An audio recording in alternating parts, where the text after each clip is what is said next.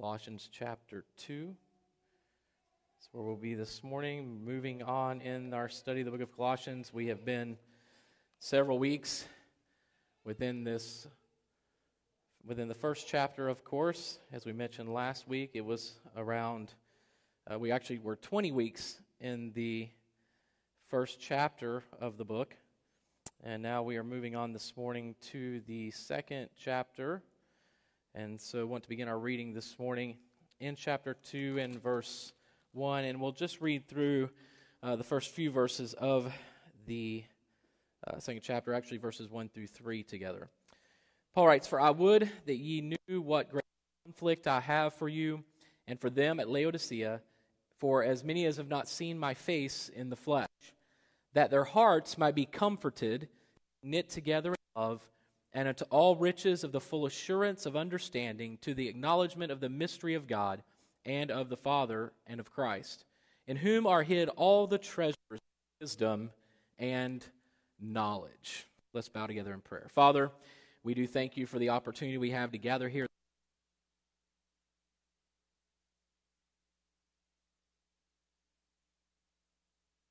throughout the Scriptures. And Lord, as we pause these few moments, we ask that you might be glorified and honored as we would study your word, that you would use the word by the working of your Spirit in our hearts and in our lives.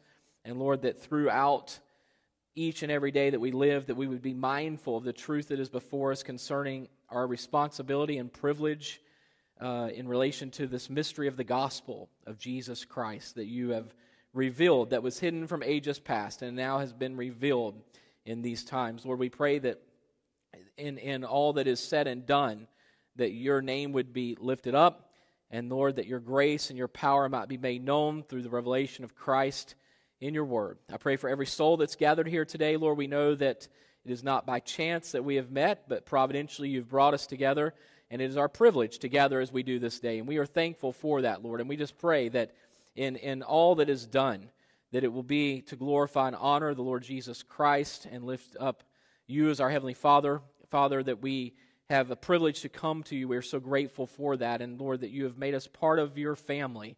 And so may we rejoice in that truth as we reflect upon your love and care for us as described and given to us in your word. And Lord, may each of us have lives submitted truly unto worship of you, for you alone are worthy. You alone deserve such. And Lord, there is none other to which we should submit ourselves or commit ourselves as we live each day. So Lord, may you find us faithful stewards of the gospel, as was Paul. May we be aware of the privilege and responsibility it is to hold such a mystery that's now revealed in the person of Christ, and that you've given this to our care, to a world that's in desperate need, spiritually blind, dead, lost, and Lord, you've given us the light of the gospel. So we thank you for that. We pray again for every soul gathered here this day. May your word do its work in our hearts as we submit to you, we pray again in Christ's name. Amen. Thank you, and be seated. Of course, as I always do, especially beginning another chapter as we continue, or another section of the book as we would study the Scriptures. And in the book of Colossians, this epistle of Paul to the church at Colossae, as I said, we've spent 20 weeks in the first chapter of this book studying that, and so I do want to review a few things before we move forward into chapter 2. However, in chapter 2, Paul does not completely shift gears here, and sometimes that is the case, and we need to be mindful of that, to be aware that just because there are chapter divisions within a book, it does not necessarily mean that that is a new division of the letter itself. And so Paul somewhat continues his thought throughout chapter 1 into chapter 2, as you'll see in just a few moments, even mentioning again the mystery as we've read this morning in these verses. And we've spent the past 3 weeks examining Paul's explanation in the latter verses of chapter 1, Paul's explanation of the mystery of the gospel to the Gentiles. And let me again remind you of this truth. When we look in Ephesians, Colossians, and other epistles of Paul, in which he mentions this mystery, he is not referring to salvation in a general sense, just generally speaking, the salvation of God to mankind, but rather specifically, as it's stated so clearly, Paul is referencing the gospel to the Gentiles. This is the mystery. This is what was hidden from ages past. As we saw in previous studies, previous weeks, We looked at some Old Testament passages in which this mystery was declared throughout by the prophets, and then we saw corresponding verses and passages in the New Testament which reference those verses and those passages of the prophets in explaining this mystery now, as it's been revealed in Jesus Christ. And so the mystery of the gospel of Jesus Christ is the mystery of the gospel of Jesus Christ to the Gentiles, that God would make a people who were not a people His people, that He would redeem the Gentiles, those who had no part in the covenant, those who had no part in the promises, those who had no part in the household of faith, and yet God would make them part of His family, bringing them into the family of God. This is the mystery, and what a mystery it was, and what a mystery it is, but now revealed, as Paul teaches us in several of his epistles and explains to us. So throughout these past several weeks that we've been concluding chapter 1 of our study, we considered three major truths surrounding this mystery of which we speak. First of all, we began to consider the wonder of the mystery in verse 26 of chapter 1. If you want to turn there and just read with me. Even the mystery, Paul wrote, which hath been hid from ages and from generations, but now is made manifest to His saints. Now again, the word mystery as it is used here in this context, it means something not understood or something beyond understanding. So when the Scriptures refer to this mystery, it's not that it was something that was not declared or something withheld from being proclaimed, as we saw throughout the prophets. It was clearly proclaimed, but rather it is that the people to whom it was proclaimed, they were capable of understanding such a mystery. They heard it. It's like the disciples, if you think for a moment in Jesus' ministry. Jesus comes and tells them He's going to die. And they're saying, no, you're not going to die. And they're, no, I'm going to die. I'm going to leave you. You don't need to leave us. That's not good. You're going to set up. He was telling them plainly, I am going to die and I am going to leave you. And they could not understand that. Even though they were hearing the words, they could not conceive the thought that this could be true. And so in the New Testament, the mystery of the gospel to the Gentiles clearly declared, explained, not understood. They could not have eyes to see nor hearts to understand and perceive this truth. Again, referencing Corinthians, where Paul writes, a verse that is often misunderstood or misquoted or misrepresented, eye hath not seen, ear hath not heard, neither have entered into the heart of man the things which God hath prepared for them that love Him. But before it says, eye hath not seen, as it is written, eye hath not seen, ear hath not heard. That's Old Testament prophecy, which now Paul is explaining in the book of Corinthians. And he says, eye hath not seen, ear hath not heard, neither have entered into the heart of man the things which God hath prepared for them that love Him. And again, most people just stop there and think or reference that to, okay, heaven's going to be something beyond our imagination. But that's not even what that's talking about. The next verse tells us, but God hath revealed them unto us by His Spirit. The things of God, even the deep things of God. What is he talking about? The prophet was saying, you people cannot begin to comprehend the truth of the mystery of the gospel to the Gentiles and the glory of that mystery, which is Christ in you, the confidence, the hope of glory. And you hear this, and you see this, and you read this, but you cannot comprehend this. You don't understand this. And so Paul in Corinthians is saying, eye hath not seen, referring to what we know, the glory of God the Father in His Son, Jesus Christ, now dwelling in us. This is the mystery of the gospel to the Gentiles. And so we see the wonder of that mystery. It was something not understood, something beyond understanding. It had not been withheld from the people of the Old Testament. It was not withheld from generations past, but it was hidden from them.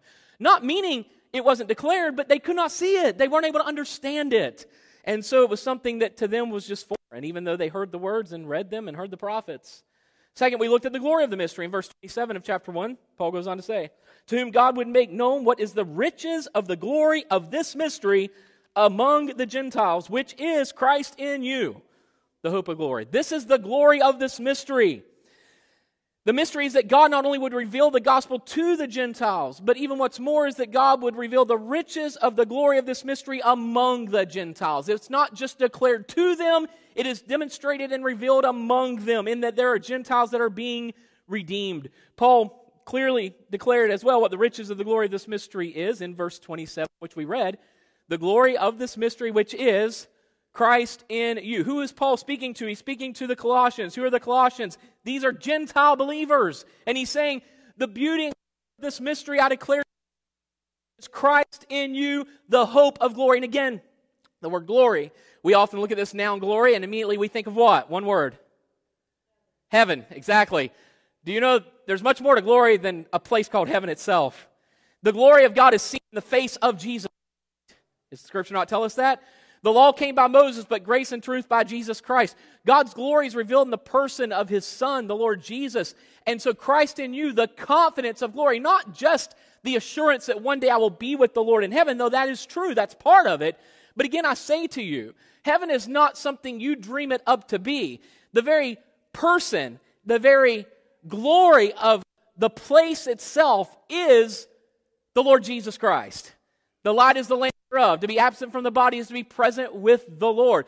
All throughout the book of Revelation, in all 22 chapters, you find 29 times, I believe it is, that the title and name or word Lamb is used in describing the Lord Jesus Christ. The point being that it's never, even the Scripture's description of heaven for us, the emphasis is never about the place, it's always about the person of the place, which is the Lord Jesus Christ. So again, if you don't find Christ in you to be glorious, then you will not find it glorious to be in heaven with Him. The fact of the matter is the glory of this redemption is not just the end, it is the entire journey of knowing Christ and knowing the Father and understanding Him as He has revealed His Son in His Word. Third, we looked last week at the stewardship of the mystery, verses 28 and 29, whom we preach, warning every man and teaching every man in all wisdom, that we may present every man perfect in Christ Jesus, whereunto I also labor, striving according to His working, which worketh in me mightily. We saw last week that Paul's commitment is declared to his part in the revelation of this mystery, and it was an unparalleled commitment. Paul desired that Christ be revealed in every man. And again, we see each area of Paul's commitment regarding his statement of the mystery of the gospel to every man is significant in its own specific manner. We saw last week, and I believe this is very important because we speak of the gospel, and people immediately go to Corinthians where Paul is rebuking, 1 Corinthians, Paul is rebuking this church for their carnality. He is rebuking them because they are not mature in the faith, because they are not spiritually rooted and grounded. He goes on to say, for I determined to know nothing among you save Jesus Christ and Him crucified.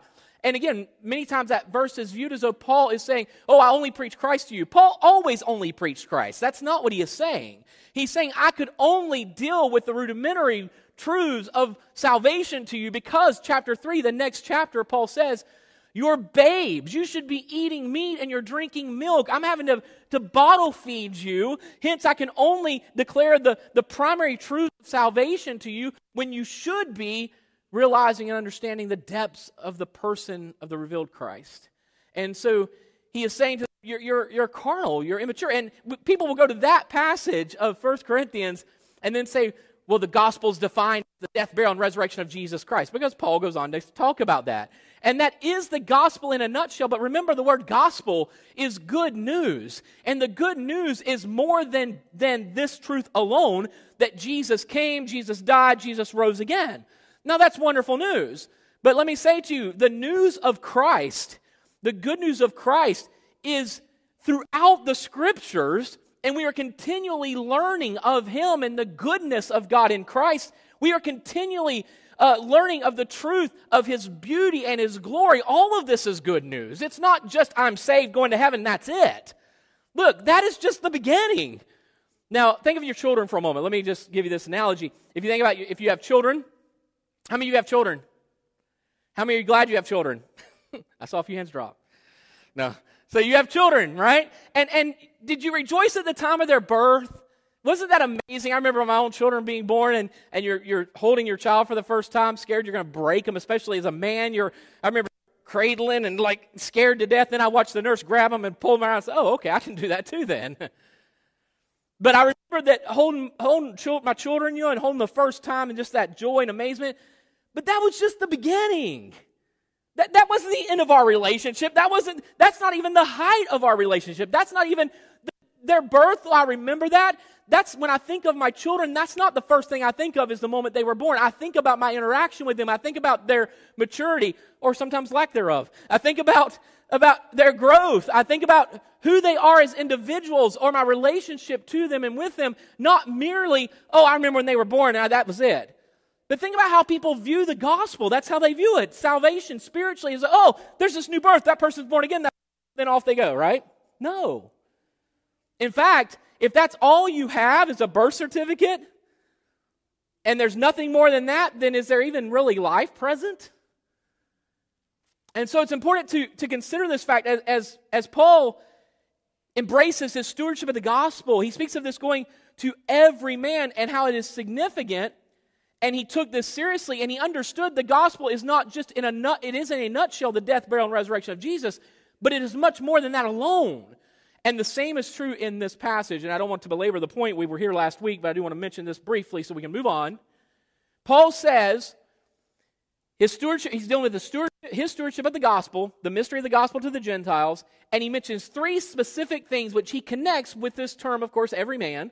And he says, first of all, his stewardship was to warn every man. And I told you last week, the verb warn means to admonish. To admonish is to firmly reprimand.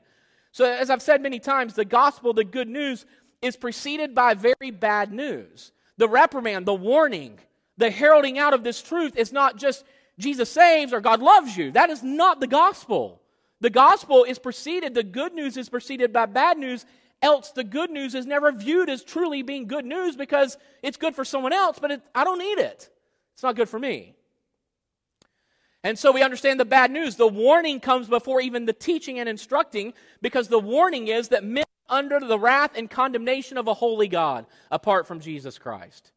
There it is. No hope, no help, nothing you can do to help. And the gospel is offensive, and Jesus is offensive. He himself is the rock of offense. And the reason he is offensive, and again, let me pause, digress for one moment. The tragedy is that today people, the church, so-called, has attempted to bring a gospel that is non-offensive. Listen, the gospel is offensive when it's truthfully declared. And here's why. Because the first news of the gospel isn't God loves you, He cares about you, He wants your life to be great. No. The gospel is you are born inherently wicked and sinful under the wrath and condemnation of a holy God. And here's there's absolutely nothing you can do to fix that. And that offends me. Because I think I can fix myself, right? You can fix yourself. No, you can't. And so the gospel is offensive. And it's preceded with this bad news of the truth of where we are. But then there's this good news, of course. And Paul says he warned every man. Then he said in verse 28, then he said, teach every man. And the verb teach is to instruct. So teaching every man was not Paul telling men how they could better themselves, but rather it was commanding men to obey and to respond properly to the gospel. Again, twice at least in Scripture we're told that men have not obeyed the gospel or they were disobedient to the gospel. And again, that sounds odd. Think of the gospel as something you obey. Of course it is. Because what is the gospel teaching? The instruction of the gospel, you can't help yourself. You must trust and rest solely in the person of Jesus Christ, God's all-sufficient provision for the condition you find yourself to redeem you. He's the only one who can do this. And you must rest and trust in obedience to the gospel.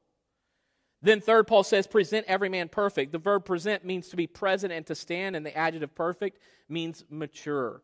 So Paul was committed to teach or to disciple all those who had come to faith in Jesus Christ through his ministry of the gospel of Jesus Christ. Notice, the gospel and evangelism is not simply telling somebody God loves you. It is first warning them of the condition they are in and the wrath they are under, teaching them of God's perfect, all-sufficient provision for them in Jesus Christ. And it doesn't even end there. Then it is maturing them in the faith through teaching them continually, discipling them.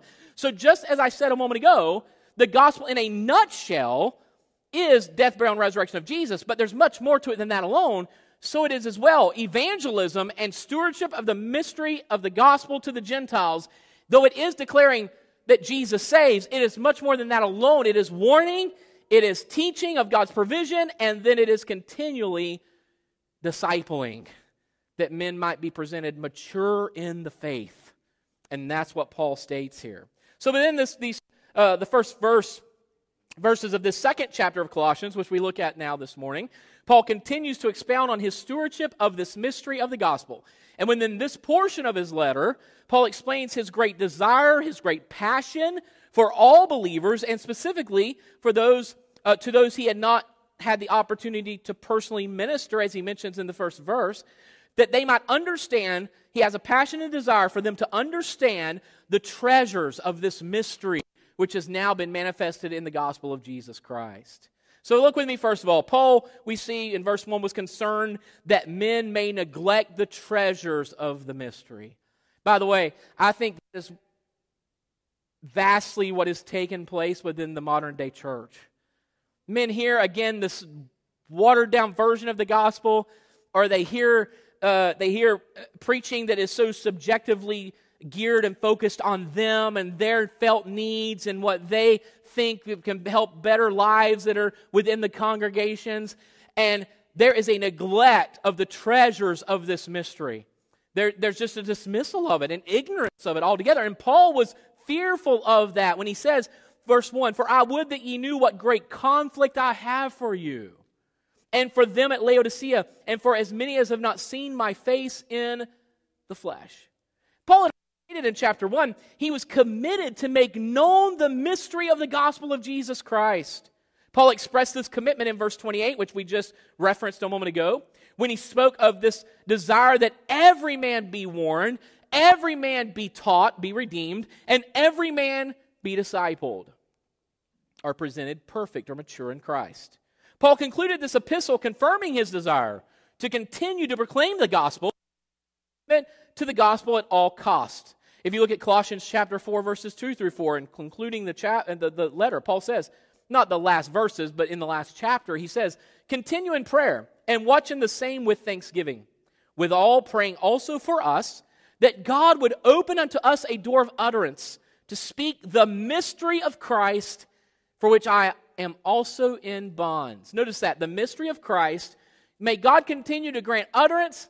May He continue to open the doors. You pray that God will make the doors evidently open before me, that I may continue to declare the truth of the mystery of Christ, which is Christ in you, the hope of glory, the mystery of this gospel.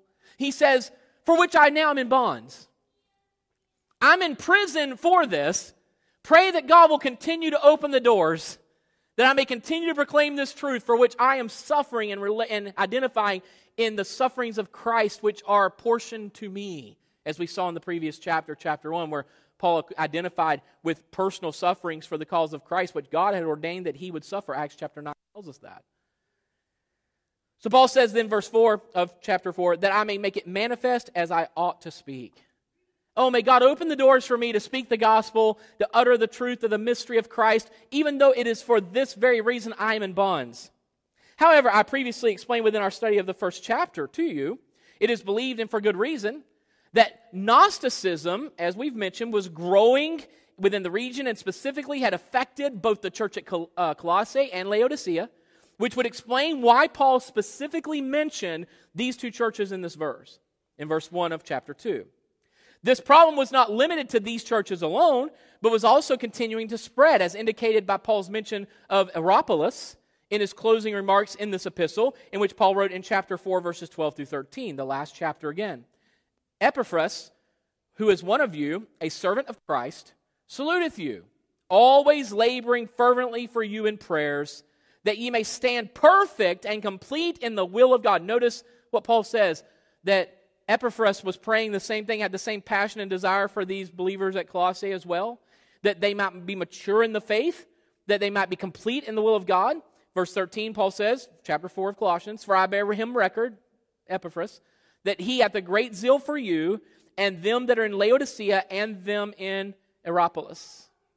So Paul explained that Epaphras had a zeal, that these believers stand mature and complete in God's will, which would only be a reality as they embrace the revealed mystery of the gospel of Jesus Christ. This is Christ in you. They begin to understand the treasures of this mystery. We'll see that in a moment.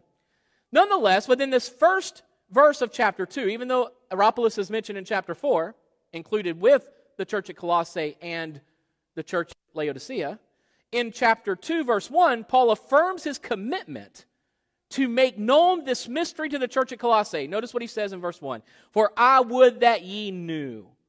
Paul's personal interest and investment was due to the stewardship of the gospel to which he was called.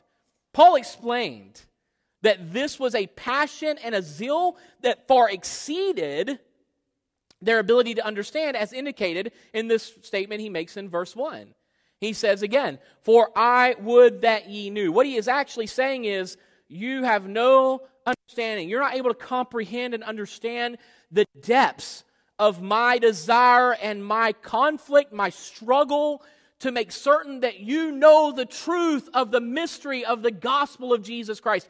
That I am willing to embrace the bonds. I am willing to suffer greatly. I am willing to sacrifice all that you might know the mystery of the gospel of Jesus Christ, that you might know the depths of the truth of who Jesus is, that you might understand after salvation how you are to be mature in the faith and in the knowledge of He who has redeemed you. Paul is saying, my conflict, my struggle is great for you.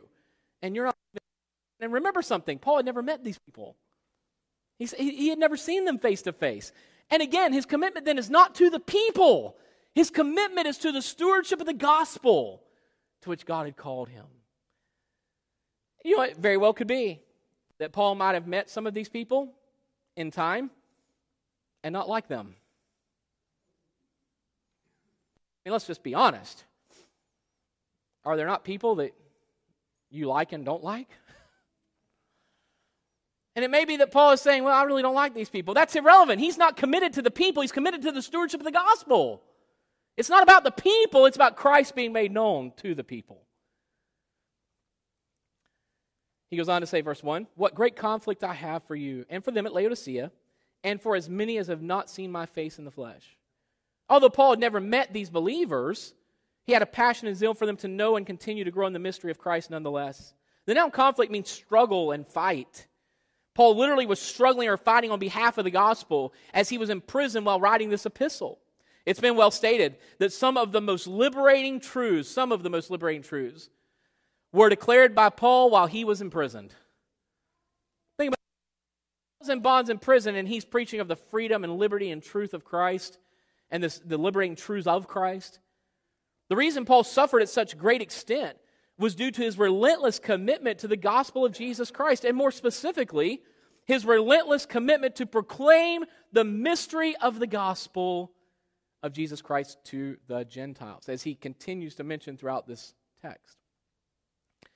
We find in verse 4, which we're not really going to get here this morning, but I do want to bring this into light in relation to what we've already seen so far concerning the fact that Paul was fearful, if you will, or had a concern that they would neglect the treasures of this mystery of Christ, of the gospel of Jesus. In verse 4, notice what he says. This kind of summarizes it for us.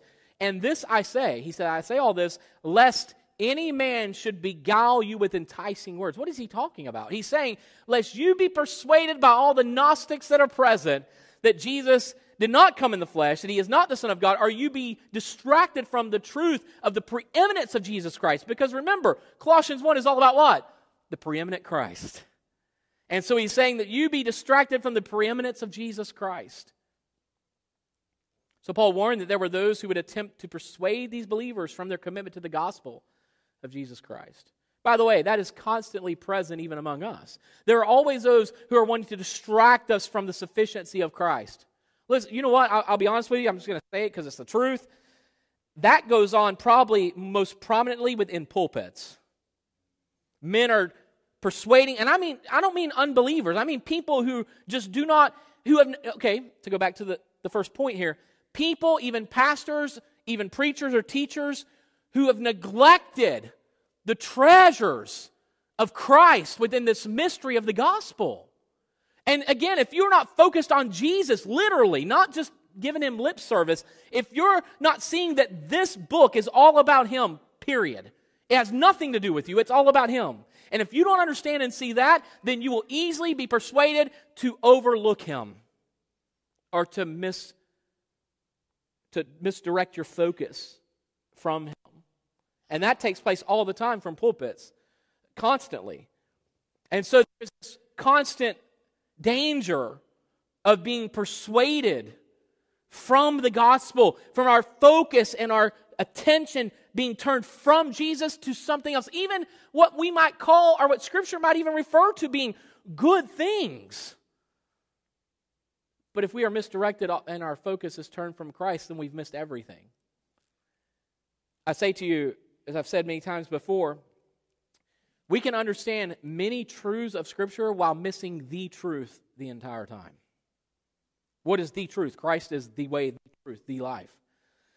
And if you've missed Him, then you've missed it all, period. Second, we see Paul desired in verses 2 and 3 for men to experience the treasures of this mystery. He says, do not neglect. And in verse 4 again, I'm fearful that there are those who will come and persuade you. Do not be enticed by their persuading words and speech. Then he says in verse 2, that their hearts, now here's his desire, he has a great conflict for them, even those he's never met in the flesh. He says, I have a great conflict and struggle. I'm in bonds for their sake.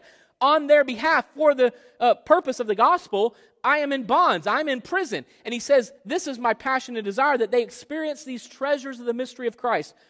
Their hearts might, verse 2, that their hearts might be comforted, being knit together in love, and unto all riches of the full assurance of understanding, to the acknowledgement of the mystery of God. Here it is. For the sake of understanding, the acknowledgement, understanding the mystery of God, and of the Father, and of Christ, in whom are hid all the treasures of wisdom and knowledge. Within this verse, Paul explains the benefits of acknowledging this mystery.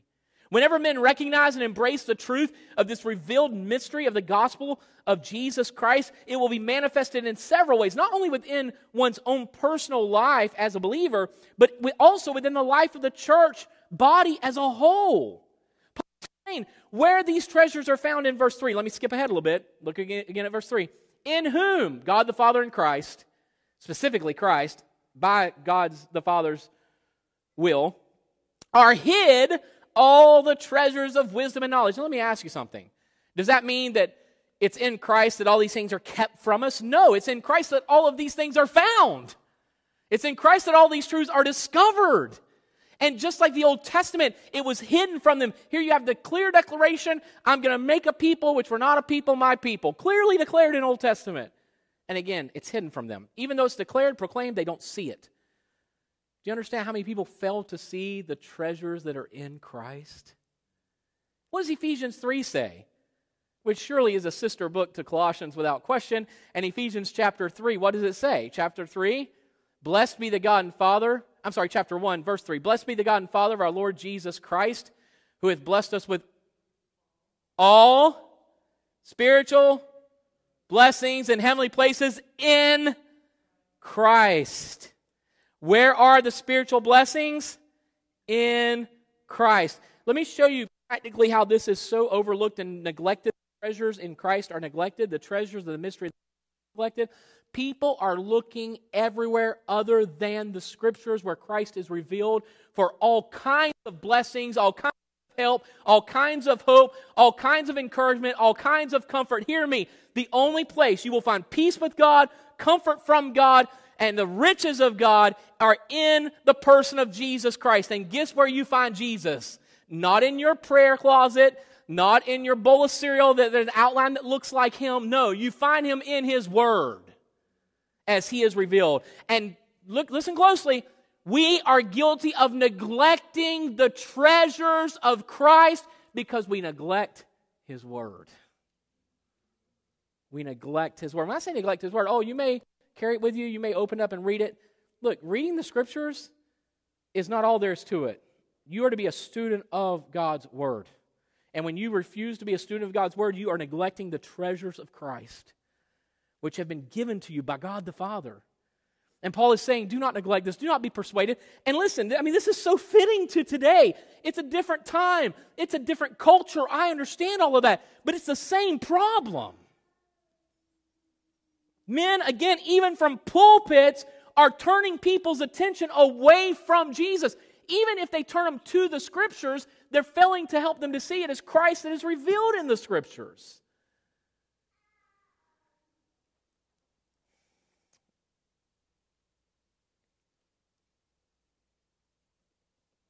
I pause with intent. People talk about how much they need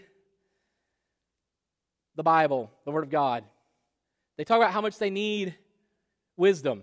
They talk about how much they need guidance. They talk about how much they need help.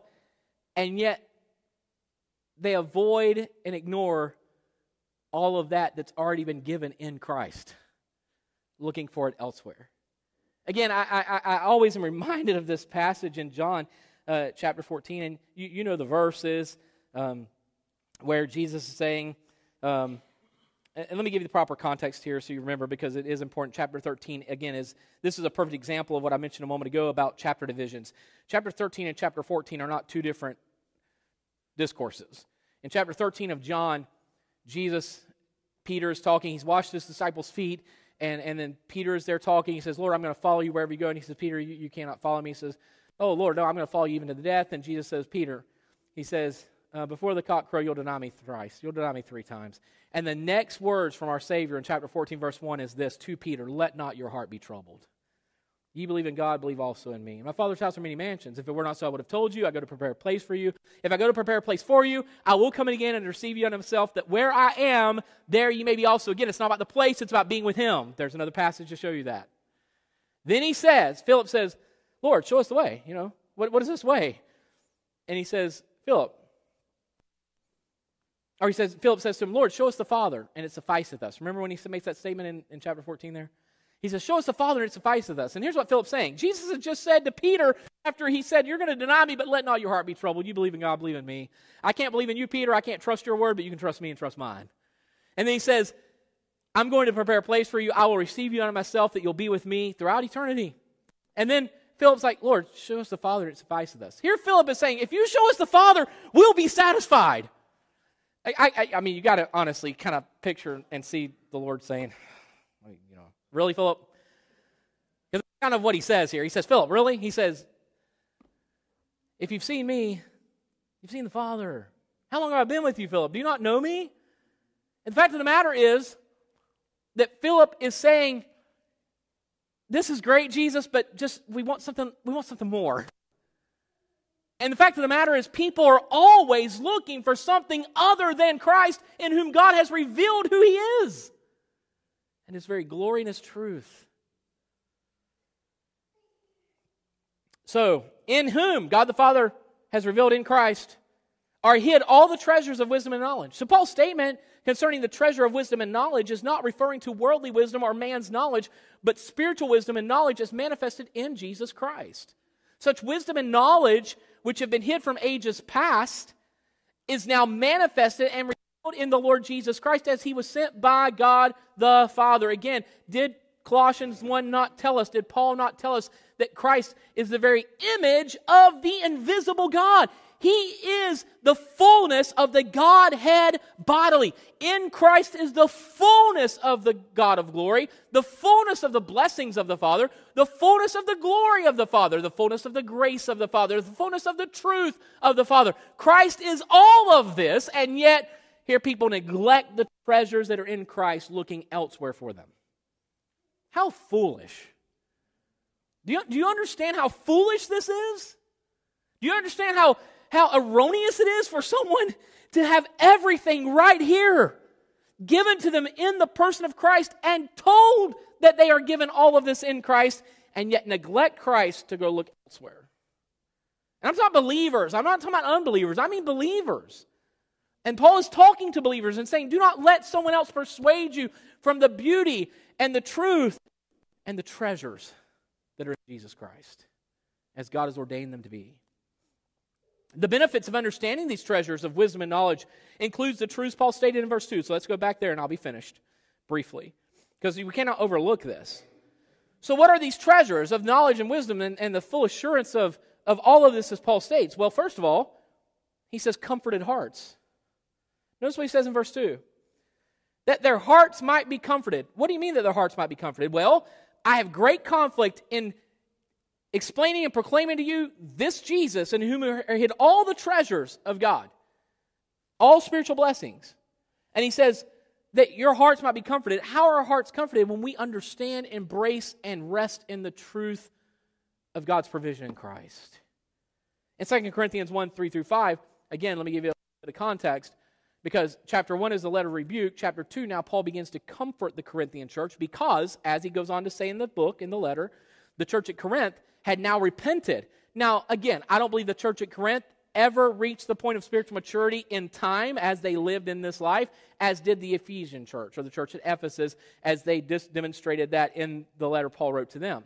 And that, let me give you an example of what I mean by that. I said this in our study of Ephesians and Corinthians, I think both, but back in Ephesians for certain. Compare 1 Corinthians chapter 1, chapters 1 through 3 with Ephesians chapters 1 through 3, and you will see a vast difference of how Paul approaches these believers.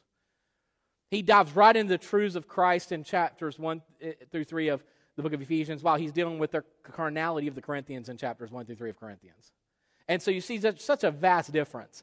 And yet in his second epistle, or what we know as 2 Corinthians, we understand that Paul then begins to comfort these believers at Corinth. Why? Because they have repented with godly sorrow, he says. They have turned, and they are now identifying in the sufferings of Christ. Before, they were only living out their carnality, which God would not allow to be as his people, so he corrects them through the letter of Paul. And they are rebuked, and they are corrected, and they respond to that correction because of the Spirit of God dwelling in them. Now in 2 Corinthians, what we know as 2 Corinthians, we see that now Paul is saying that I'm going to comfort you because now you are identifying in the sufferings of Christ. Because you've repented, now your life is being lived after righteousness, which brings on you persecution. So here's the comfort he provides. Chapter 1, verses 3 through 5 of 2 Corinthians. Blessed be God, even the Father of our Lord Jesus Christ, the Father of mercies and the God of all comfort, who comforteth us in all our tribulation, that we may be able to comfort them which are in any trouble by the comfort wherewith we ourselves are comforted of God. For as the sufferings of Christ abound in us, so our consolation also aboundeth by Christ. Here he's saying, you now have identified in the sufferings of Christ, you are in trouble because of the gospel, and now God is comforting you, and he's using me partly to do that for you because I've received his comfort as one who's identified in his sufferings. Amid tribulation and persecution for the cause of Christ, it is God who is our comfort. Why, listen, honestly, why would we look anywhere else for comfort other than the Lord? Why would we do that? These are part of the treasures of Christ. God has reconciled us by the blood of the cross of Christ to himself. He has removed the hostility out that existed between us and God the Father. It is now removed. What more comfort could you possibly need than to know, regardless of all the turmoil that may be going on around in this life, there is nothing between my Heavenly Father and me that hinders me from fellowship and relationship with him because of his Son. That's comfort. That's comfort beyond feeling better about a situation. That is comfort that is eternal. He says, second, here's some of these treasures. We are united in love. Paul further expounds on this unity provided by God in verse 19. But look again at verse 2. That their hearts might be comforted, being knit together in love.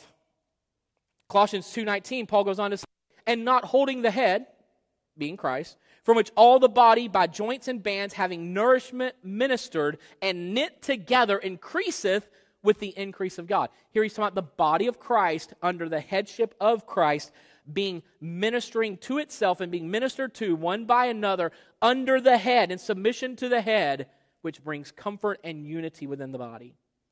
And then third, he speaks of confidence in our understanding.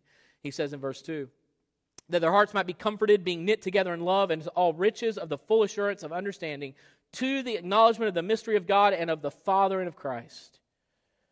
When Isaiah prophesied of Jesus and the Spirit of the Lord being upon him, he described the Spirit of the Lord as, listen to how Isaiah describes him. Isaiah 11:2. And the Spirit of the Lord shall rest upon him, Jesus, the Spirit of wisdom and understanding, the Spirit of counsel and might, the Spirit of knowledge and of the fear of the Lord. He's saying this is what would be manifested in the physical flesh body of our Lord Jesus, because he speaks about the root of Jesse in the previous verse of Isaiah. As we grow in Christ, we grow in the benefits of all it is to know him. It is in Christ that all the treasures of wisdom and knowledge are discovered. For it is through Jesus alone that we are granted access to God the Father. We are granted a relationship with God the Father. And we are restored to fellowship with God the Father. It is in Christ and Christ alone. Listen, let me just encourage you with this. When you go to open the Word of God and read it, quit thinking, saying, and coming to it as though, how can this help me today? Your question should be, how is Jesus revealed here? Because let me remind you of something. You will receive no greater help than when you see Him. Period. You know, as a young man and as a pastor, I always desired to proclaim the truth of God's Word. Always. I always desired to be able to take the Scriptures and exegete them. Though I didn't even fully understand what that meant, that was still within me. That was my desire to do so. To take the Word of God, to draw from it, not try to add to it, but allow it to speak. And I remember the day that God brought me to the place to understand that when I approach Scripture, even preparing to preach, to teach, to study myself, that I should no longer approach Scripture with this idea of what truth can I get out of here today that's really going to change people's lives? What truth of God's Word, not me, but what truth can I draw? What account is there in Scripture that is so power-packed that it's going to just, rock the world of those who hear?